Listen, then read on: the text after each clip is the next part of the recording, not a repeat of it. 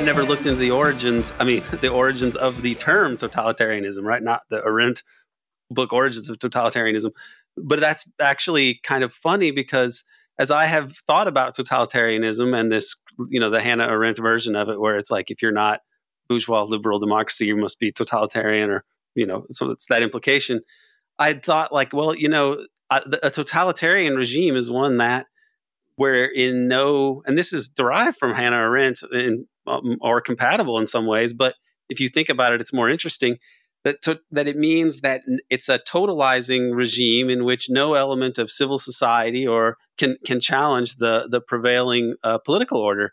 And so in my mind, I actually thought about what those initial leftists thought, which is that bourgeois democracy is totalizing because you are dependent upon this capitalist economy for all of our sense-making institutions and the political system itself. The culture is dependent on patronage. The media is dependent upon capital to be able to create media outlets and have people live. I mean, it seems that not just liberal democracy, but that pretty much every civilization, the power structures in any civilization, especially as you are not talking about socialist outfits, they tend towards totalitarianism and towards stabilizing an order that cannot really be overthrown. I mean, this is it seems like that's a more serious way to look at these issues, but not this Hannah Arendt, liberal version. So yeah, that's fascinating. Yeah, I mean, a good example of it, just as an aside, would be what's going on in the Ukraine right now, where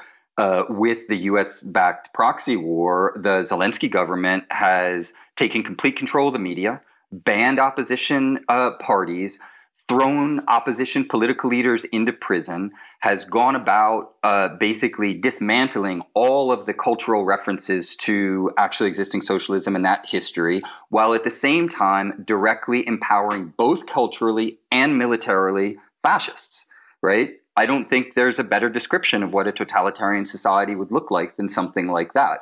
And it actually touches on another issue that is part of my research, but I think overlaps with the work that you do, and that is that so many of the critiques of socialism are simply the manifestation of liberal projection, meaning that the political elite and the kind of the pundits of the capitalist world tend to take the most negative attributes of actually existing capitalist society and simply project them onto socialism.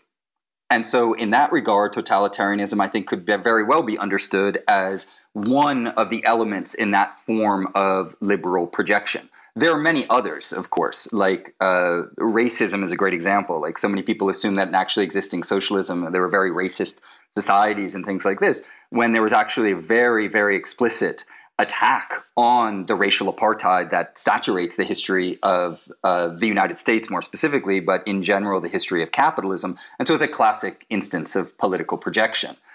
So anyway, that's just a kind of side note on that front. So if we can return to postmodernism, and because there's something, your article on the CIA and postmodernism, I think was great.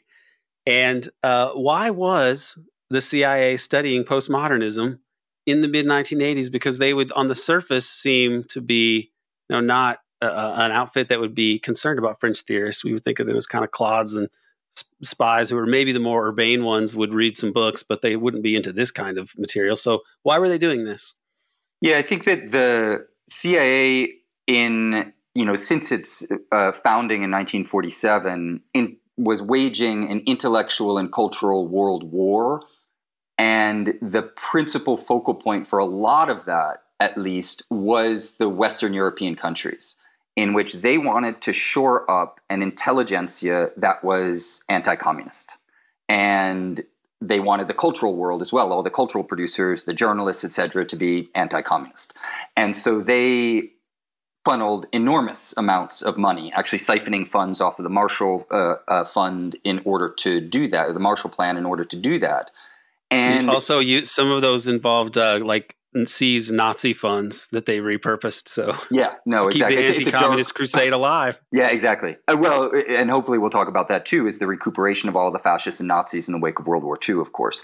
And even during World War II, because Alan Dulles was meeting with them in Switzerland, right?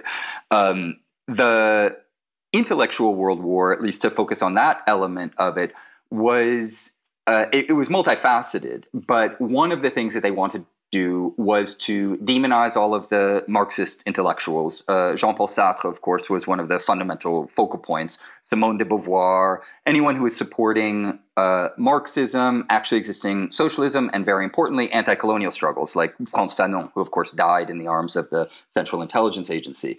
And that war was then demonizing figures like that, while also simultaneously trying to promote work that could replace Marxism.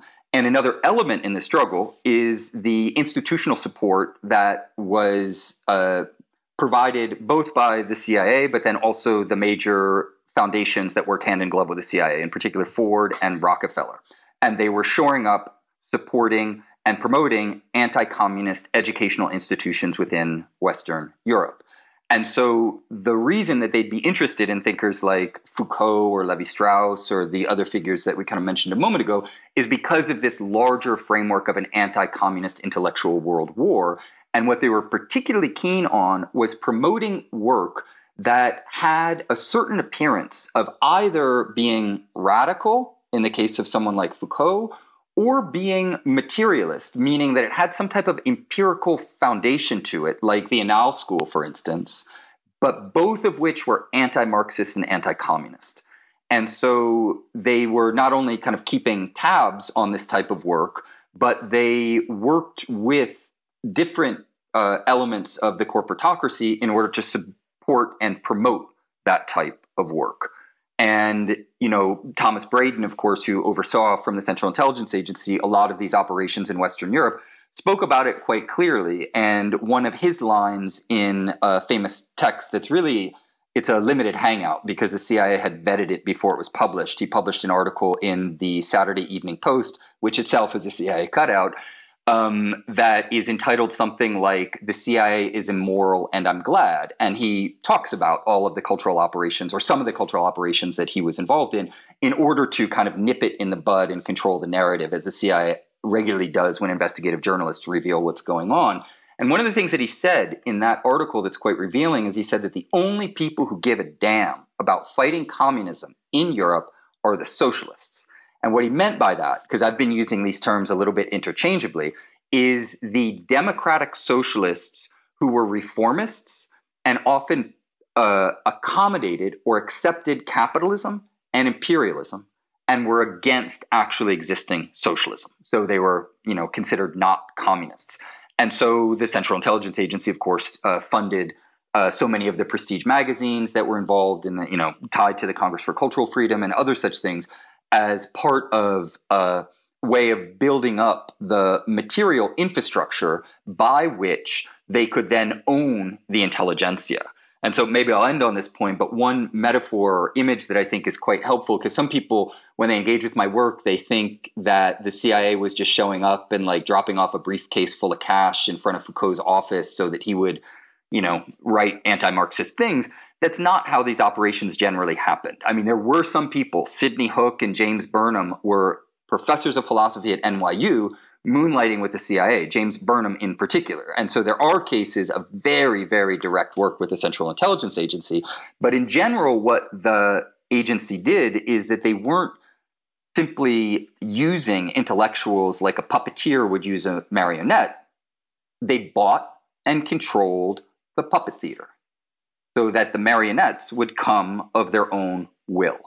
And this is an important part that I think a lot of people need to understand. And it's smart on the part of the agency, because what it means is that if you're just, using an intellectual as a puppet, it's very easy to find the strings and just trace it back.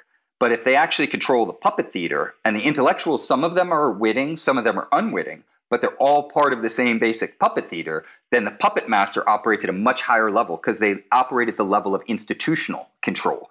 And that is one of the central and guiding features of the intellectual world war. And it's why we need to undertake, and what I've been doing in my own work, is a political economy of knowledge production. And therefore, we need to investigate these institutions and how they operate. That was just an excerpt from the American Exception podcast. To hear the whole episode, as well as archived and new episodes, please subscribe to the American Exception podcast at Patreon. There's a link in the show notes, or you can just go to patreon.com/American Exception. Subscribe and you can join us as we illuminate the dark side of the U.S. empire.